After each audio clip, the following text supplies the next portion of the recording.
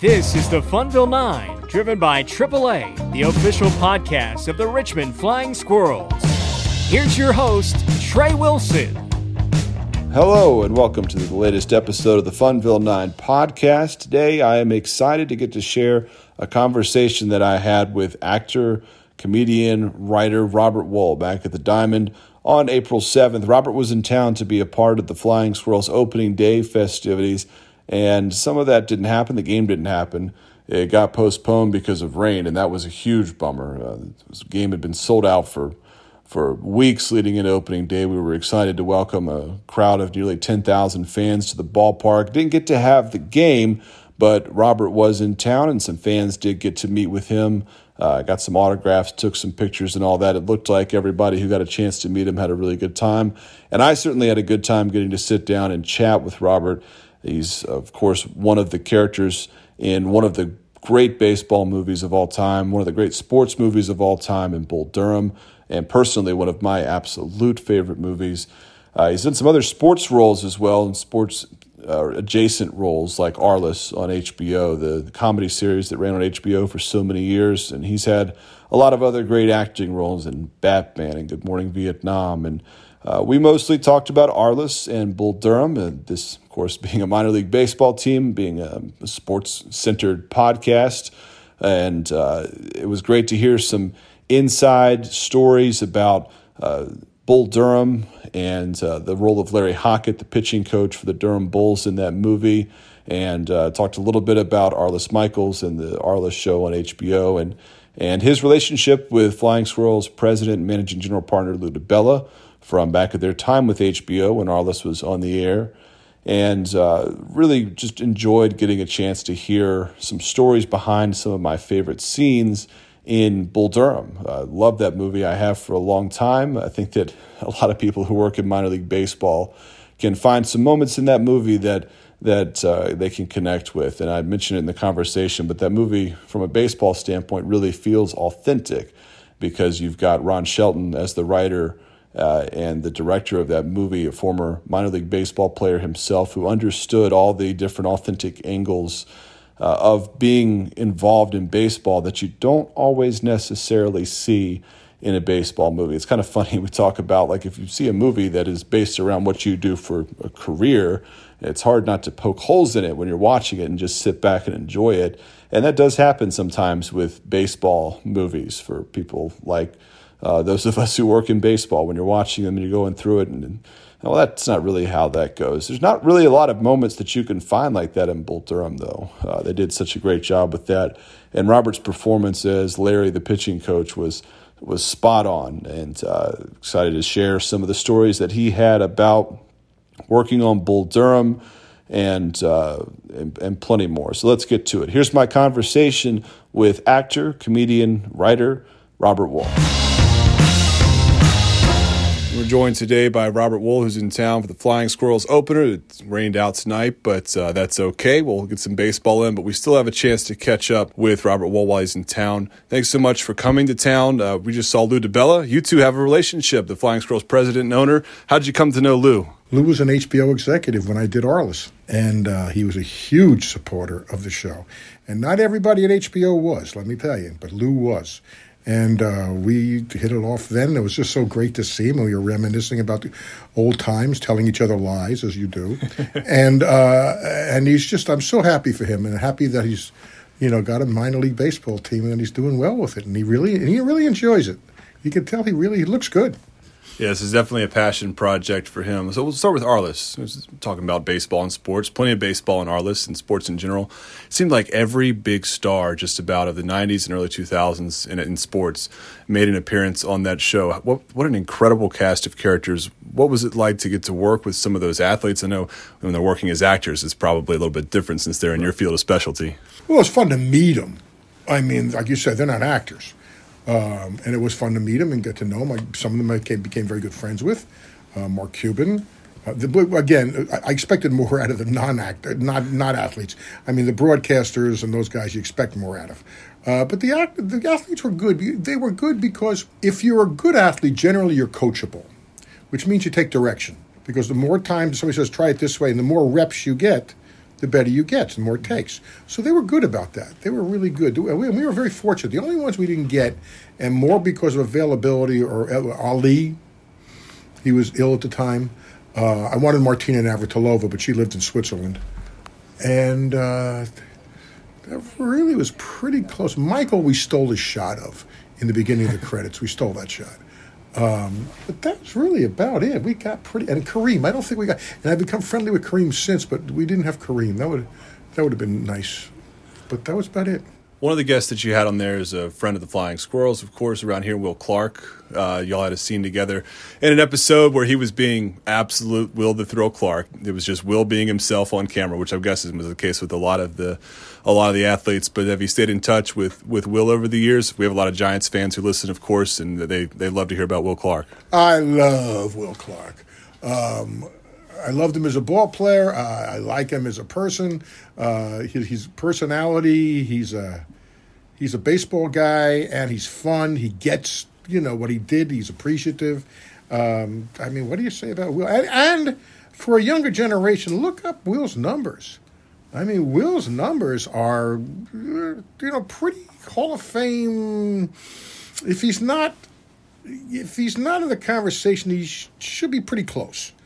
I'd have Will Clark on any team, anytime. Boy, what a good ball player. What a fun person. We'll see him in a few weeks, I'm sure. He usually makes the rounds through the minor league affiliates. Beyond Arliss, you had Bull Durham, of course, along with several other great sports films and shows, but Bull Durham being a big part of what gets you recognized around minor league ballparks, I'm sure. Probably believe that with maybe, if not one of the best sports movies, definitely one of the best baseball movies and my personal favorite movie. There's a certain authenticity to that movie with Ron Shelton having played in the minor leagues, gone through the life and working in minor league baseball for a long time. There are certain storylines in that movie that I can pinpoint to memories of my own. I hear the same thing from players and coaches.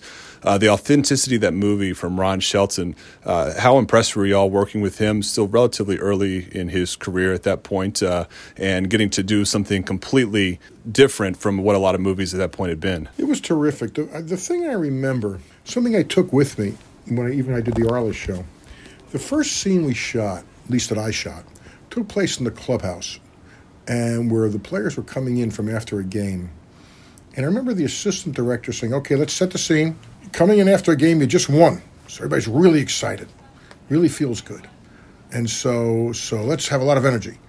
And they were in action, and everybody came in, and Ron Shelton went, cut. He said, let me explain something to you about baseball. Everybody in this room has been doing this probably every day of their life since about 9 years old. It's routine. You win a game, you lose a game. You're playing again tomorrow. You don't go, rah, rah, rah, rah. You're basically thinking about two things. Where are we going to eat and where are the girls? He says, that's what you're thinking about. He goes, everything else, yeah, okay, you're happy you won, but it's not rah, rah stuff. You've done this every day of your life. You're going to do it every day the next week. It's routine. And I took that on to Arliss, too. When we would sign a client and lose a client, it's routine. Mm-hmm. We've done this. I mean, there are certain cases where, rare instances where it makes a bigger deal, but mostly not. It's routine. That's the great thing about baseball, why I like it. Water reaches its own level because you play every day. When you play for 6 months every day, you're going to go on winning streaks, you're going to go on losing streaks. But basically, water's going to reach its level. The role of Larry Hockett, the writing behind that and your performance, and it was so spot on. I can pinpoint little parts of that role to so many pitching coaches I've known over the years. And for you, how did you get involved in that role? I know you had a relationship with Ron a little bit already going into that. Did that play? Did not. Oh, you did not. Excuse me, I misunderstood. Okay, so how did that role come to be for you? I auditioned for it. I gave what Ron said was the worst audition he ever saw, and he said hire him immediately. I was improvising and doing a terrible job, and Ron said hire him because he knows baseball, because we were talking about baseball, and he says he can give me something. Ron knew how to put together a ball club where everybody doesn't have to do the same thing. Mm-hmm. You need different people in different situations. You need a crafty left-hander to come in there. You need a guy to get a hit off the bench. Well, Ron knew that, and he said, I can get something from him when I get in trouble, where I can cut to him and he can give me something. So that was it. We developed a relationship throughout the shooting, and then to this day. As for the pitching coach aspect of the role itself. I spoke to, I don't know, it was Renee or Marcel Latchman, who was the pitching coach of the California Angels at the time. And we talked about it, and you got to remember, back then, these guys didn't make much money. I don't know if he made $20,000 a year as the pitching coach. Probably not. So, and again, even in the major league pitching coaches, there's only 30 of these jobs in the major leagues. That's it. There's 30 jobs. So you better love baseball. You better love the game, and you better really, now in the major leagues you do get a pension, but that's the major leagues till you get there. I mean, there's, like I said, 30 of those jobs, and they're not turning over every year. So, that was it. But I talked to Renee I wanted to know about the economics of it, what a guy would make, how much time does he spend at home and everything. I really wanted to know that. As far as doing other stuff, physical stuff, that's just running with my ass out to the mound, sticking my ass out. That's just little jogging. That's just an actor's choice. Well, even some of the expressions of some of the terms, and they felt very baseball authentic. But you had so many great short lines in that movie, the writing and the execution on your part. Even as a former employee of the Sears Corporation, I can concur that Sears sucks. They're gone now. So there's so many great lines and that you executed so well. But obviously, the most popular one, especially in baseball circles, is the candlesticks line at the mound visit. And I guess that wasn't originally how that was supposed to go? No. What had happened was the line was written that, get out to the mound, what's going on here? And they said the same lines, where, Nuke's father is in the stands, and the first baseman's girlfriend put a curse in the glove, and we don't know what to get Millie and Jimmy for a winning present. We're dealing with a lot of stuff here. And my response was, I thought there was a problem. Okay, let's go. That was it. That's what's written. It was the last shot of the night. We were going home, and it was like 4 a.m. It was cold, and it was the last shot. So Ron said, Robert, I know you've been sitting in the dugout all night thinking about something to say. Here's one for yourself. Go ahead and do it. Now, what had happened the week before was my wife and I had a friend who was getting married. And I asked her, what do I get him for a wedding present? And my wife responded, well, candlesticks always make a nice gift. Or find out where she's registered and maybe a place setting or a silverware pattern. So when it came time to do it, I just said the line, well, candlesticks always make a nice gift. Or find out where she's registered, maybe a place setting or a tableware pattern. And I said, okay, let's get 2. That's the release line. That's like Bob Hope said, okay, I just want to tell you. So I said, let's get 2. So, and that's what, and I never expected that line to stay in the movie. Never in a million years. However, as Ron will tell you in the book, which is a book I highly recommend anybody who's a Bull Durham fan reading, called The Church of Baseball by Ron Sheldon, which is the story of the making of Bull Durham, and it's a great book. It's a great book if you're a baseball fan. It's a great book if you're a movie fan. It's a great book about screenwriting. Highly recommend it. But he talks about how the studio, when they did all their preview screenings, wanted to cut the entire scene on the mound out of the movie. The entire scene, not just me. And their reasoning was, it doesn't push the plot. And Ron would say, what plot? There is no plot in this movie. And the only reason that scene stayed in, the only reason is when they did focus groups, and they always asked the audiences, what's your favorite scene in the movie? It was always number 1 or number 2. Always. So that's the only reason it stayed in, because the executives in their wisdom wanted to cut it. And the other one, of course, is the lollygaggers line in the clubhouse that everybody knows. That was That's written in the script. Between you and Trey Wilson. Yeah. Just nailed the execution on that too. Trey and I became very friendly. We both were taught in Texas by the same drama teacher at different times. So we became a comedy team, as Ron Shelton said. We're a comedy team in the movie. We're Abbott and Costello. We're the team. So when we did and we both worked at the Astro World medicine show. So at different times. So we knew how to bounce off each other. So it was all written for.